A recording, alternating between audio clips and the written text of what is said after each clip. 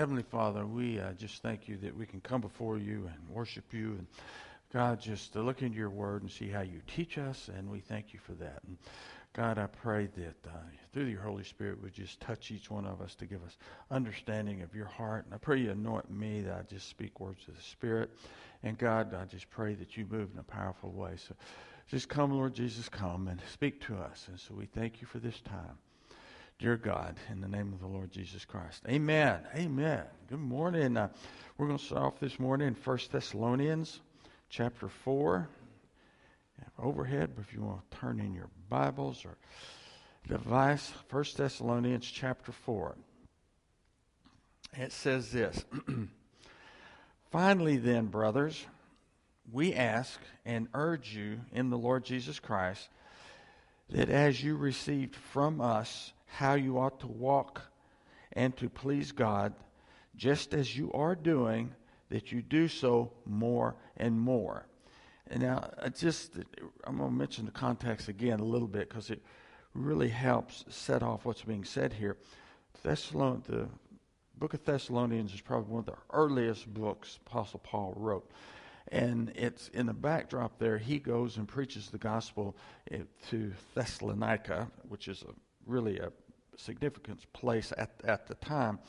And he didn't have much fruit there because the Jews that were there ran him off, so he couldn't have much of a ministry there because the Jews would not accept it, and they ran him off. And now the reason I bring that up is because when he writes this letter back, he's talking to basically the Gentiles. He's basically talking to the non-Jewish people, certainly, and so that means that he's speaking to a group of people that don't have any religious background. They don't have an Old Testament background or anything.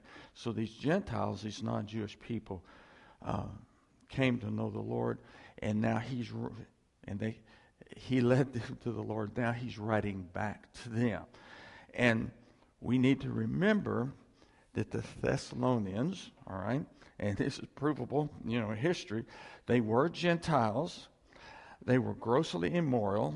They were bound in oppressive pagan religion and knew nothing of the Christian life. So nothing. They were blank slate. They're nothing. Their whole background was just pagan. And what happened is they turned to Christ, and all that changed. Everything changed when they turned to Christ. And so they're their isolated pocket here without any background, and they've turned to Christ, and their lives changed. Now, after accepting the love of God through Jesus Christ, the Thessalonians have a desire to please God. I mean, they don't need, their background is not helping them. How do you please God? And even every pagan religion has something, how you please God, or you please the idols, or they have a works thing going on. So, how do you please God? They've received Christ, but how do you please him? Now, so what Paul does in writing back this letter, he gave them some instruction, and then he leaves, and then he writes back this this letter and gives them some more instructions. Okay, here's how you can please God. And it's interesting the terminology Paul uses. He says this is how you please God. Okay, and so that's the mindset, and that's their desire. Now, and it's interesting the way Paul presents the message to them is that it's very close to our teaching on freedom. Okay, you can go back to our teaching we did a few weeks ago on freedom and the little red wagon. You went through that. Well, how he presents this instruction is very similar to that. Now, Paul instructs. Very important for us to know that Paul instructs, but he does not point the finger. He does not condemn, and he does not put these people under the law. But he instructs them on how to please God, because that's their question, and that's how he's presenting it to them. Now, and what Paul does, and we went over this last week, he reinforces something he already said. And he says, their behavior is not about turning from sin. Their behavior is about turning to God. Amen? So repent. It's like, it's like, no. Turn from sin. No, it's repent. It's turn to God. And what happens when you turn to God? Where's your back? Sin. See, so that, a little nuance there, but that's really important. You turn to God. And that pleases God. You turn to Him. And that as God's people, God desires us to behave like the chosen of God we truly are. Okay? So we got that. He chose us. We turn to God and we want to please Him. He says, okay, let me tell you, and says, I want you to behave like who you are. You're my children. You're my chosen people. Then this verse. 1 Thessalonians chapter 4, verse 3. Look at this. Take a little explanation in context, okay? And Paul says this.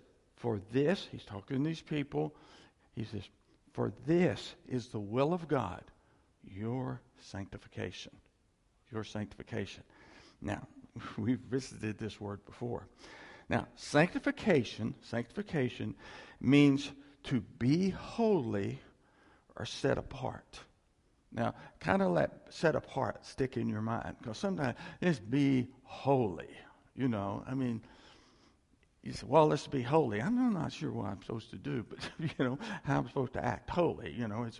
But yes, be holy. Bible says, Jesus says, be holy because I'm holy. God says, be holy because be set apart because I'm set apart. You get, okay, wait a minute. He's drawing a line here in the sand and say, you're different than everybody else. And now, so sanctification means to be holy or set apart. Now, the Greek word sanctification is translated be holy multitude of times through the New Testament. In fact, every time you see it says be holy, the original word is sanctification. And sometimes they translate it sanctification. Like here, it's in some places, this is the will of God, that you be holy. So it's sanctification. Now, so he has these people's attention that he's brought out of this pagan religion.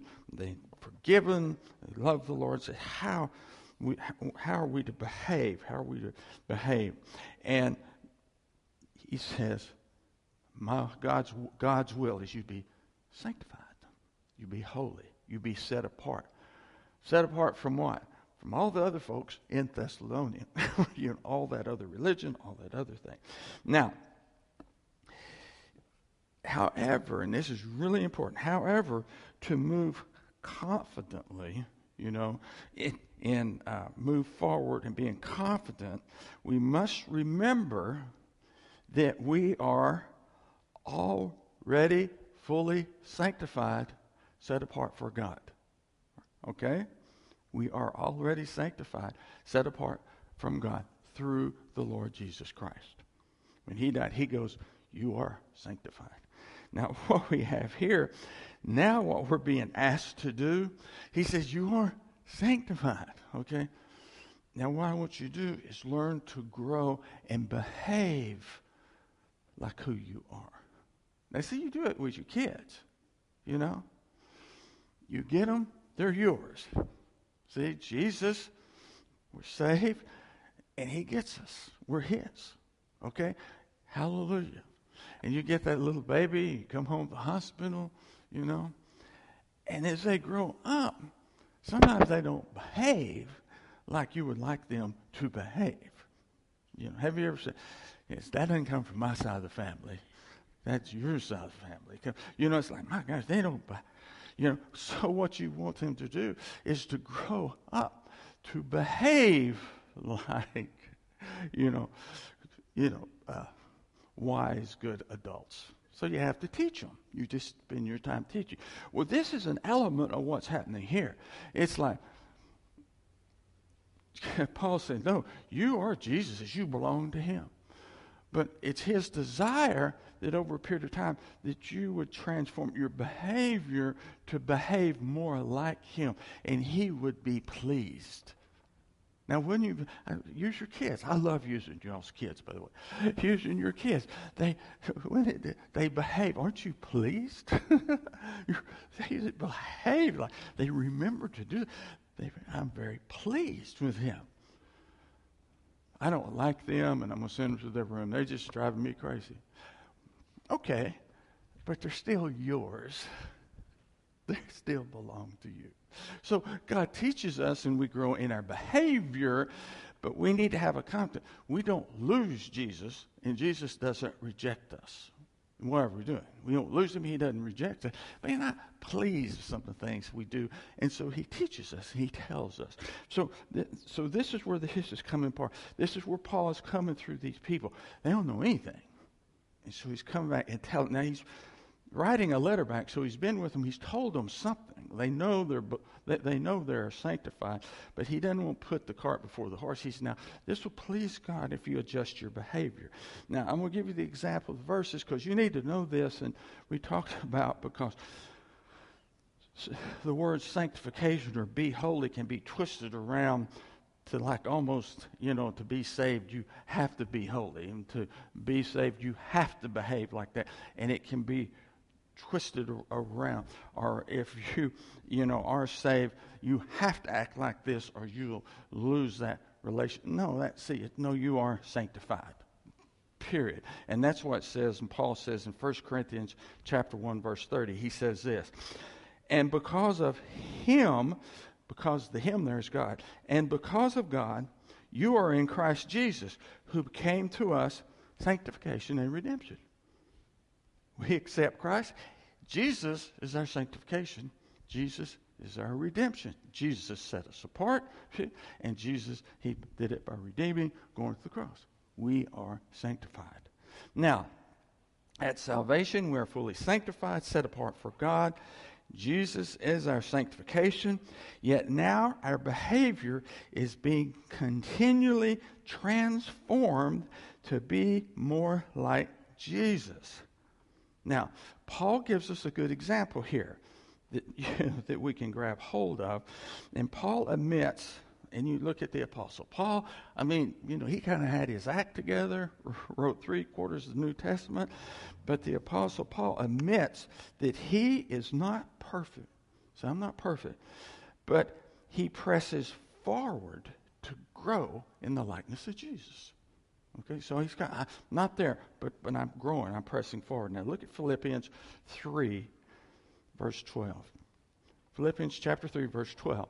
And this can be a really helpful explanation as we look at who we are, fully sanctified, yet as fully sanctified, we grow in who we are. So Paul says about himself, not that I have already obtained this.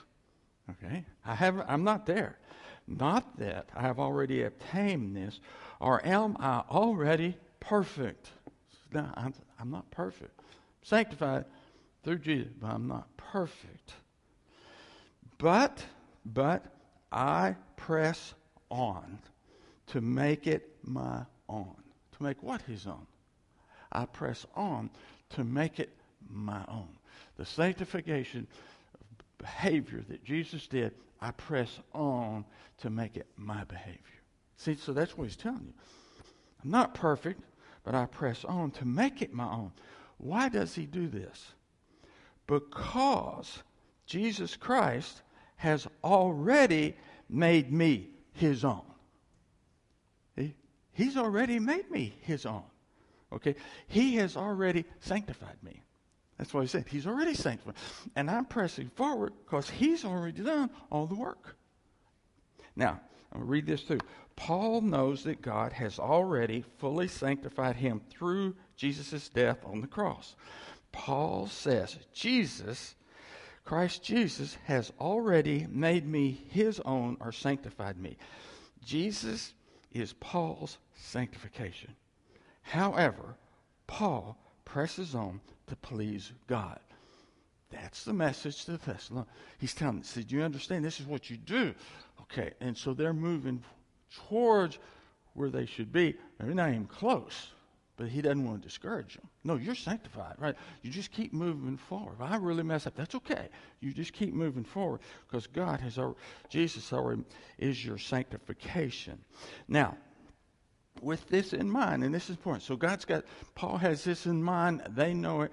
Then what Paul does now in this section, Paul presents divine instruction. Here's some divine instruction that have come down from God through the Lord Jesus Christ.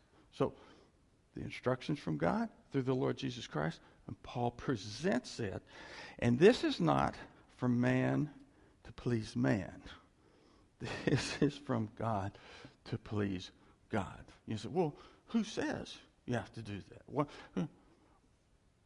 Well, foundational thing, God says you have to do that. And that's kind of, when you start looking at it like that, so that's kind of needs to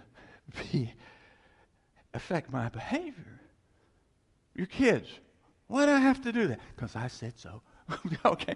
God, why do I have to do that? Because I said so. It is my behavior, and that's who I am.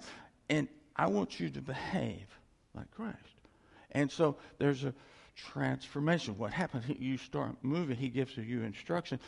Why would I behave like that? He said, because Jesus behaves like that. That's your motivation. Jesus behaves like that. Oh, and I love Jesus, therefore I want to behave. You see how everything's changes. Now everything's looking. Now these Thessalonians, I know that. We didn't know that. They don't have anybody to talk to. And the reason we do this is because this is behavior God desires of you. And they set their heart upon Christ, and they move forward because this is what God says. Now, and I'm just going to read it because this is the way it fell out, because he's already told the Thessalonians some things. And he's, okay, here's some other things so you can please God. I didn't put an overhead on, but you can just you can just listen. He said, well, here's some more information directly from God on how to please God. And what he does here, he said, here's some other stuff I need to tell you. And he addresses sexual sin. That's what he tells them. So this is the whole context of what he's telling these people. This is how you please God. And you got to, we live in an immoral society, and, that's nothing new. But if you look at it and study it, the Romans and the Greeks, man, they really have us beat. We got a few steps to go to be as bad as they were. It really, it's frightening. Where we are is frightening, but where you look where they were, it's like, oh my gosh, it's even more frightening. Well, this is where these people are coming out of.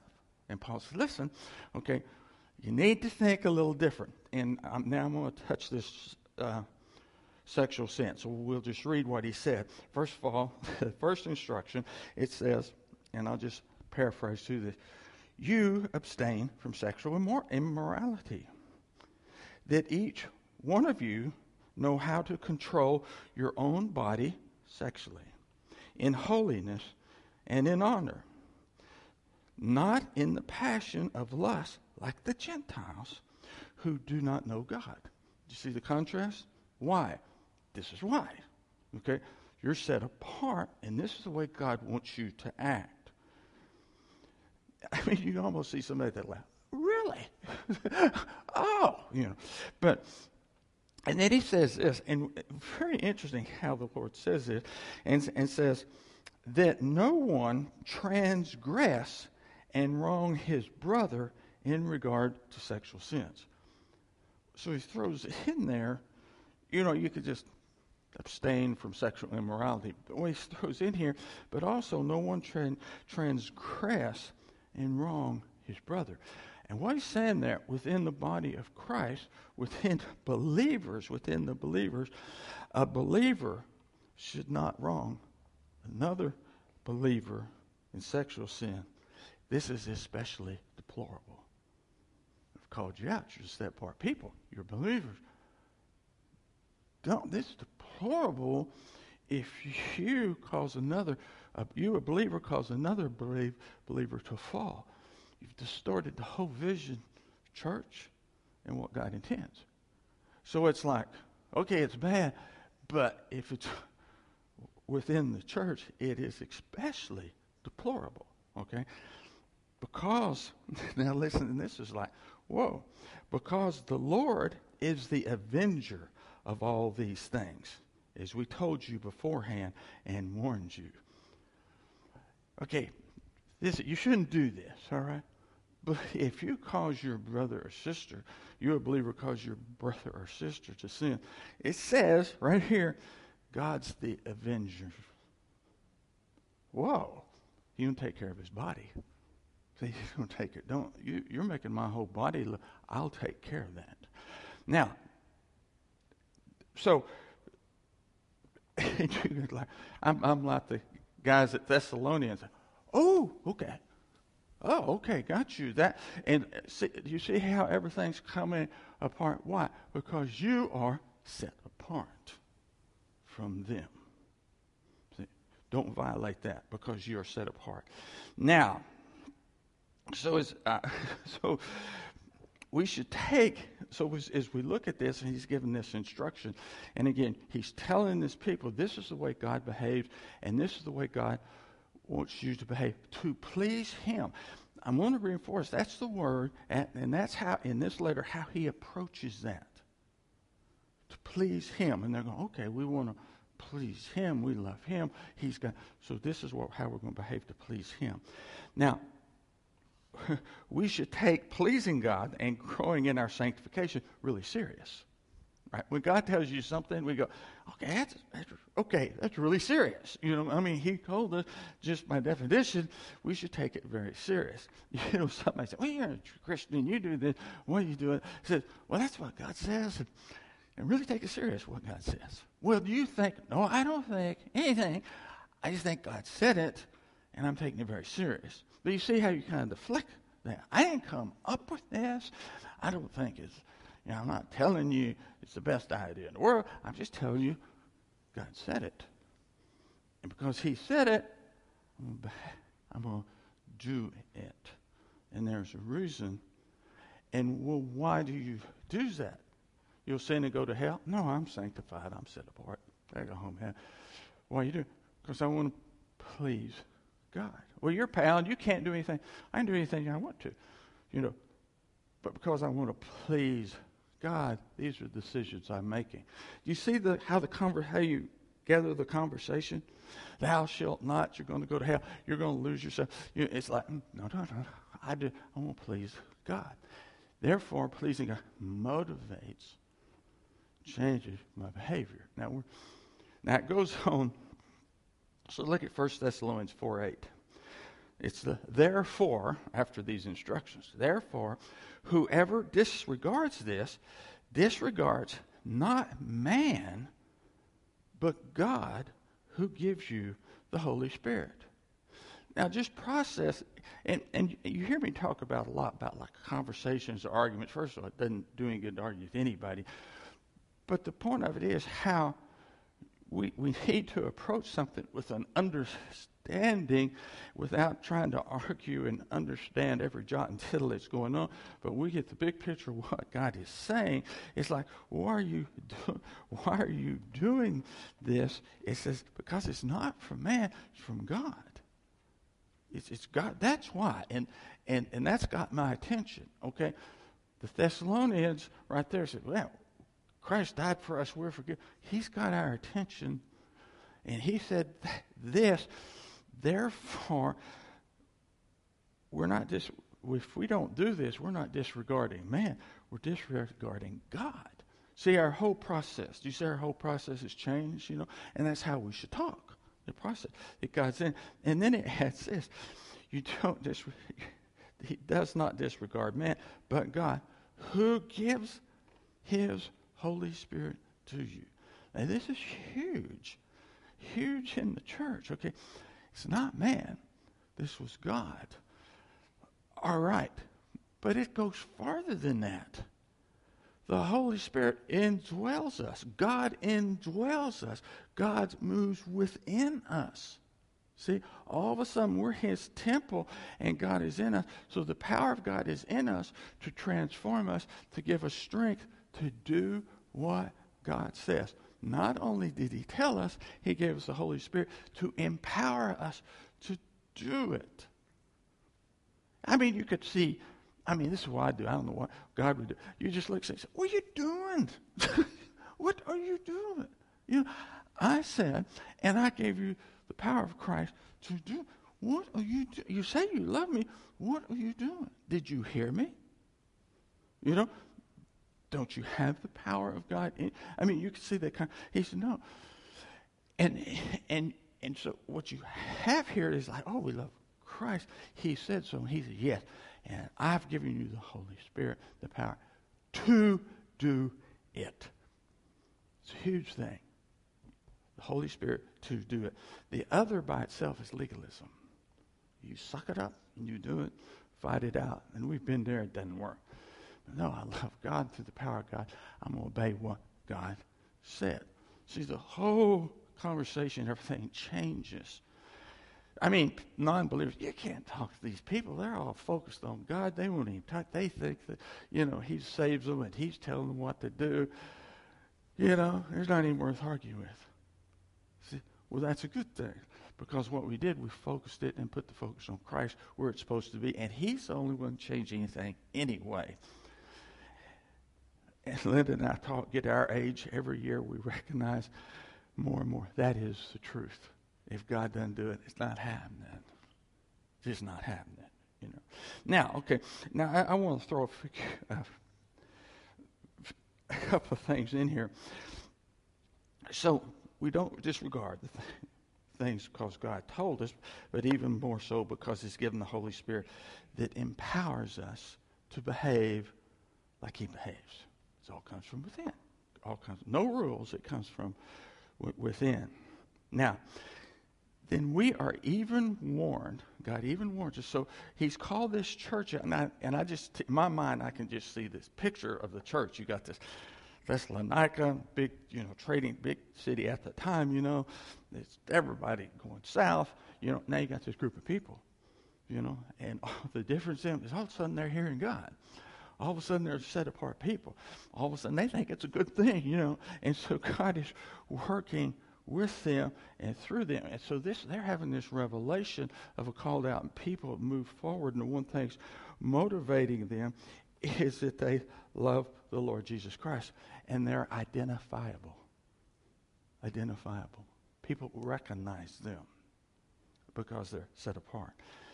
But he also, at the same time, you have this in 2 Timothy, we are warned about ungodly and the pretenders. All through the New Testament. Here's why, and then it warns out. You got pretenders. And you got, you have, wolves in sheep clothing. And that's the reason you always balance things with Scripture. Make sure, and he tells us to behave. And he also warns us the pretenders without the Spirit lack power. I just can't do this. This is what I do. This is the way God made me. And it's just to follow in this sin. They lack power. See, they can't change. They lack power. The reason they lack power, evidently there's nothing in them working the Holy Spirit to empower them, you see. They lack power. And so, thing to remember is the ungodly lack power to the Scriptures. 2 Timothy 3:5 says this. It starts off as, in the last days. So Paul saying, he's saying in the last days then. I don't know, when we're here, it's like, we're down the road a mile or two. You understand? In the last days, there will be people having the appearance of godliness, but denying its power. Avoid such people. Don't argue with them. Avoid. Looking good. They have the best meals at the potluck, man. They're looking good. Whatever. It's like, no. But they deny the power. And what they're saying, they're denying the power of the Holy Spirit to work in the world, but they're denying the power of the Holy Spirit to work in them so that they change. It's who I am. I'm not changing. They denied the power. So in the last days, there will be people having the appearance of godliness, but denying its power. What do you do with these people? Avoid such people. You don't evangelize such people. You avoid such people. Now, the ungodly will increase. Don't be surprised. Are you surprised? How many of you watched television and you just can't believe what's happening in the world? You know? Don't be surprised right here. I'm telling you, don't be surprised. The ungodly will increase. He tells us the ungodly will increase in the last days. Now, but let's go back. That's the truth, we reckon. But we are not the ungodly. You know why we are not the ungodly? Because we believed on the Lord Jesus Christ. He's given us the Holy Spirit, and we love Him, and we desire to please Him. Why? Because we're ungodly. We're not ungodly. We're not ungodly. You know, that's where our heart is. We're not ungodly because of a relationship with Christ. Therefore, if we're not ungodly, not perfect, but we gladly accept instruction about pleasing God. Oh man, I need to work on that. You blow out. Oh, I need to keep that's because I want to please God. It's my heart's desire to please Him. So we have that. All right, everybody with me on this? Whew. Well, this is the introduction to the meat. I'm joking a little bit. Some of you are laughing and saying, no, he means it. We're here for another hour. I can tell it. Okay. No. Here it is. But here really is the meat of it, and we won't spend that much time on it. And it's God now, since we understand how important it is to please God, and He speaks about this, and we understand the function of it, all right? What He does now, He tells us the one thing that pleases Him the most. The one thing that pleases Him the most. Just think about that as I go forward. Okay, I'm going to read it. God says, now, you understand, you're set apart. You're set apart for me. You want to please me. This is the one thing that pleases me more than anything. More than anything. Most of all, God desires, are you ready? God desires that we love one another. Really? Really? Look from God's point. He's called them out. He's called us out. He said, now, I want you to love one another. I always go back to my Linda's mother. She just loved her mother. She's gone to be with the Lord, and she's all sorts of people there that she didn't like here on earth. I'll never forget we drive along, and she knew the gospel. She knew accept Christ, and you've heard this story before. See that guy? He said, he'll never go to heaven. And so I'm thinking, well, yeah, you accept Christ. He said, no, you never go to heaven. And so I'm thinking, well, she doesn't know. She's older and got confused. So I give her the gospel again, which she didn't appreciate. She really laughed. I know that. I know. I said, but if you believe it, are you going to heaven? Yes. How do you know? Jesus has forgiven me. I said, well, Jesus can forgive him. No, he won't. And yes. There's not, he will. And so after, I'm really irritating her. And she's irritated. I said, but he will forgive everybody. If he'll turn to Christ, he will forgive him. His sins are washed with the blood. And she said, let me ask you something. Okay? Would you want to be in heaven with him? Anyway, she's in heaven with him. I don't know. I don't know. But anyway, but what you have here, I think what's so interesting when we look at this, we see the church and say, we really fail at this point. I fail at this point. And it's like really convicting when you read what the Lord said. And you think about it, when we believe on the Lord Jesus Christ, we receive Christ. Okay? And it's like, and God's going to come and he's going to take to heaven all those who have Christ in them. And then we're this together for eternity. You know, I'm like Linda's mother. I'm thinking, gosh, everybody for eternity? It's like maybe we have different rooms. It's like, boy. But no, God says, no, this is, you're mine. You're set apart. I want you to love all through Scripture. All through Scripture. It says, love one another. Love one another. Now, of course, we know that God's commandment says, love the Lord your God with all your heart, mind, and soul. That's the greatest commandment. And he says, and love your neighbor as yourself. It's okay. So we granted we love the Lord Jesus Christ with all our heart and soul. But evidence of our love for God is seen in how we love other people. That's the evidence. You can't say I love God and not love your brother and sister. That's what I can say that, but God doesn't say that. God does not say that. He says, in fact, he says, if you hate your brother and sister, he says you can't have a relationship with them. It's all tied together as we come to Christ, the love of Christ, and as we love Him. Says, I love God, and it's evidence because I spend 5 hours in prayer, and I give money, and I feed the poor, and like that. And he goes, well, that's good, but you don't love your brother and sister in Christ, so you're really not showing any evidence.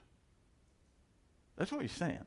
That's what. And by the way, it makes a point. We love people and give and stuff, but what it talks about, he's talking about people within the church. He's talking about people that have received him in his body. It says you should love one another. It's like the Jesus in me loves the Jesus in you. I think you need a little work on your flesh, but I do love the Jesus in you. I mean, you can tell I've been through these guys. No, you're wrong. You're absolutely wrong. And it's like you love one another. You are to love. God desires that we love one another. All right. Now, God also gives us, instructions on how to behave. But the motivational power to carry out that is that we love them. I'll help you across the street. Don't want to be around you, but I'll do this for Jesus. No, you're not. No, I really love you. You're Jesus' child, and I want to sacrifice and help you walk across the street and do this. Motivated out of love. So the love is the motivation to behave the way Jesus wants us to behave. Well, where do we get that? Just womp it up? It's like, no. It comes from God, from the Holy Spirit. And as you love Him, you have the capacity to love others. Love is the motivational factor. Church, love one another. Now this, you want a convicting verse. They will know us by our love. And not a lot of people beating down my door. We got to. They will know us by our love, because that's what comes through us, and that's what motivates us, and we have the power through the Holy Spirit. All right? Now listen to this. 1 Thessalonians 4:9.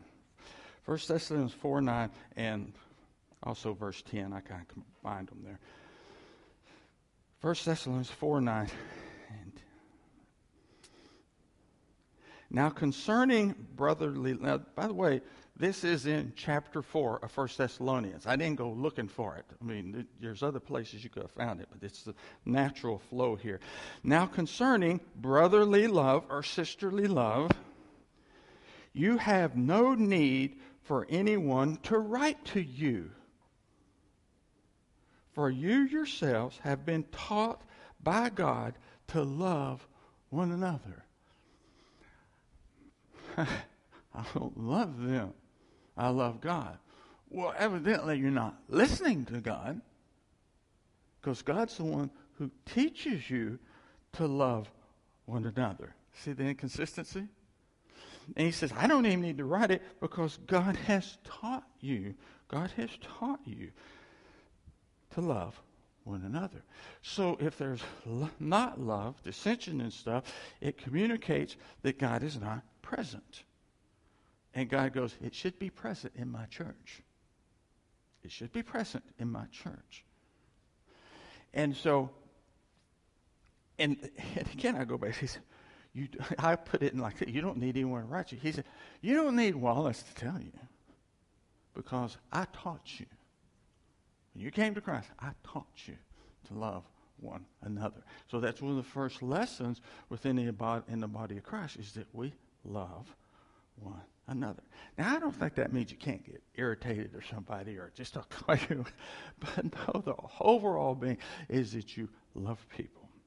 You know, your heart goes out to them because Christ paid the penalty for them. If they were the only person in the world, he would have died for them. And that's how we should look at them. He's the only person in the world. Christ died for them. Therefore, we should love him because Christ loves him. So he says, you yourselves have been taught by God to love one another. Then he adds, we urge you, brothers, to do this more and more. I mean, that's it. Want to please God?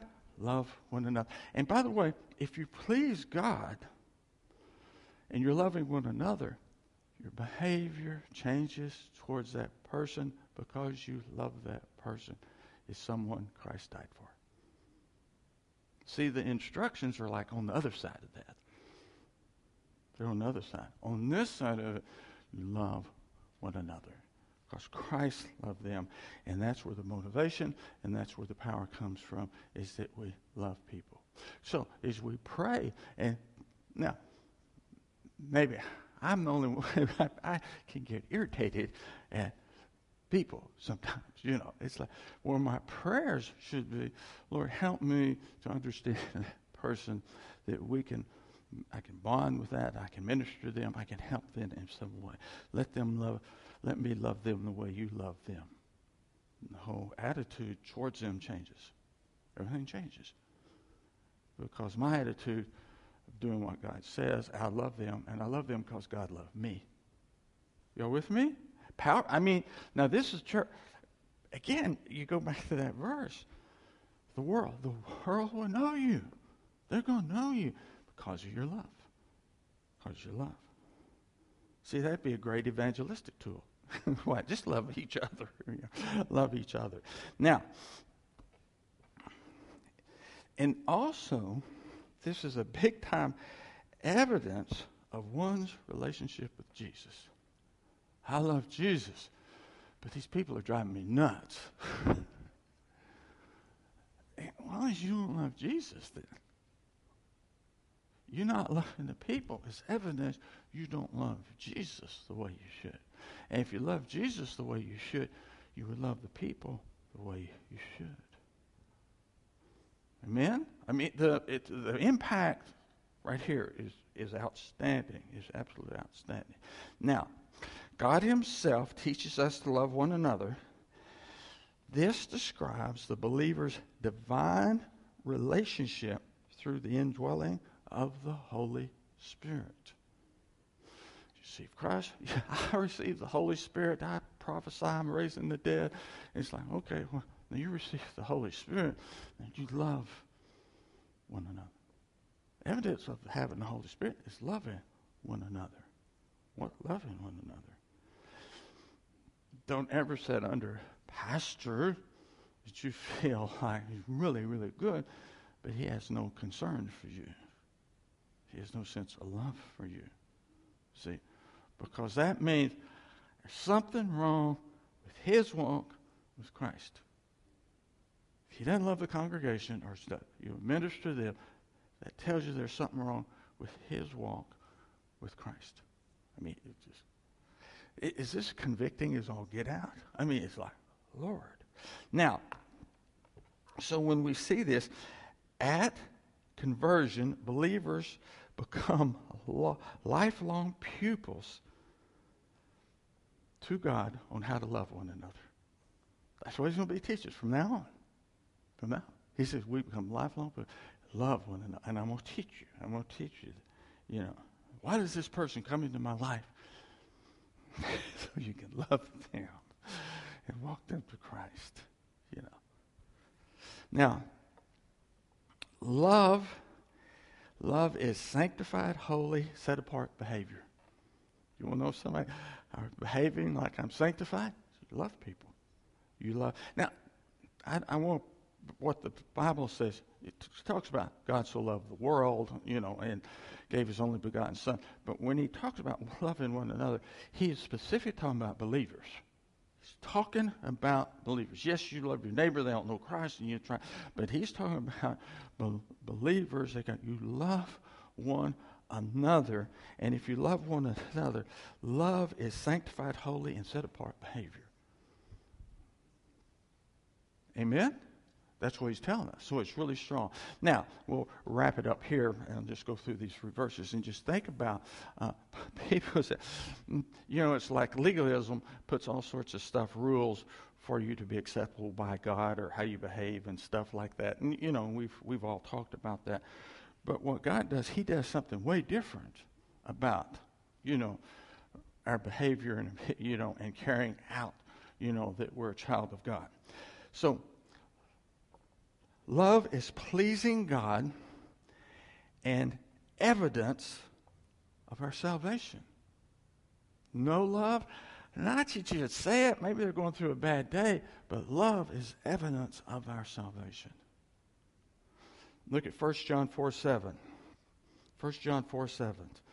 Love is pleasing God and evidence that you can see of our salvation. 1 John 4:7. Beloved, let us love one another. For love is from God, and whoever loves has been born of God and knows God. How do you know I've been born of God and knows God? The Bible says if I love, that's how you know. See, it's evidence of the salvation. It's a love that comes from the person. All God's people said, amen. Okay? Love is pleasing God and evidence of the Holy Spirit within us. Somebody, I'm talking about, you'll be baptized in the Holy Spirit and you'll speak in tongues and prophesy. Well, hallelujah. But what the Bible says, the evidence of pleasing God, the love is pleasing God, and the evidence of the Spirit within us is love. Galatians 5:22. The fruit of the Spirit is love. There it is. You have the Holy Spirit, then the fruit is love. And you always you wonder why they use different words here. And it's like, it says the fruit of the Spirit is love. You watch like an apple on an apple tree. Right there? You just watch it. And then it just grows apples. It can't help itself. It just grows apples. And after a while, you can just touch it and they just fall off in your hand. You'll do it. It just grows apples.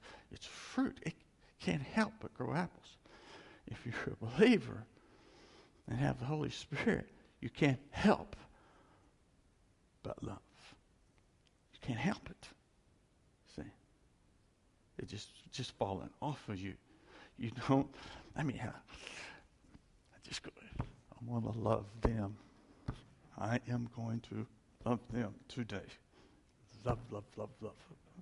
It didn't work. So, but through the Holy Spirit, it's a fruit. And that's the reason it uses fruit there, because it just naturally flows out of you. You don't even try. You ever seen an apple tree grunt? Growing its apple. And it just grows. See, it's a fruit. Fruit of the Spirit is love. So it's a sign someone has the Holy Spirit working through them is love. Now, so we wrap up this. Love reflects our relationship with God through Jesus. What does it say? They'll know you by your love. Love reflects a relationship with God through Jesus. We have the capacity to love because God first loved us. Now, I'm just telling you what happens. I don't love him. What does it tell you about me? See? There's no apples falling off my tree. There are no apples on my tree. See, as soon as I say I don't love, it's evidence communicating my relationship with God. Now, you want me to just convict your socks off? I mean, just think of some of the people you don't love. Just think. I mean, I don't know. Just think of somebody you don't love. And if you think about it, that is God telling you something about yourself. Great marriage counseling verse. I don't love them. Ooh, okay. You see what I'm saying? Well, where do you work? Well, we need to, take 15 steps to this. And no. The only way you get love is from God, knowing God loves you. If one can't love, it's because they can't understand that God loves them. I can't love because I don't understand God loves me. But when I understand God loves me, I have a capacity to love others. It's a flow through. Amen? Aren't you glad y'all came this morning? Good. All right, but here's a fascinating verse. You want to please God? Love one another. And the whole understanding of this is in 1 John 4:19, a really short verse. This one you can put on your refrigerator. 1 John 4:19. We love because we try harder than anyone else. We sacrifice. I give and give and give. Get nothing in return. No. We love what? Because he first loved us. It's the only way we can love. Love the way God means to love. Self-sacrifice. To love the way God. We love because we know he loved us first. So in counseling, you talk to somebody. The issue, do you know that God loves you? Well, no. Do you know God loves you? You. Because until you understand God loves you, you don't have the capacity to love others. Dear Heavenly Father, we just thank you for your goodness and your love. And God, oh my goodness, to understand your self-sacrificial love. That your Son, the Lord Jesus Christ, came and died for us. He took all our sins. That God so loved the world, he gave his Son that no one would perish. The idea that God loved us that much and that we can love when we recognize how much God loves us. And really, it may be hard, but the world can become pretty simple. God loves us. We need to love others. And again, some people are a little more difficult to love than other people. But as we go before the Lord, he will teach us how to love and be an encouragement to those around us. So it's not so much the other person, it's us that we have to understand to be able to take that step to love them. Hopefully then you will change them in the future. But we love because you first loved us. We give thanks to you in the name of the Lord Jesus. Amen. Amen.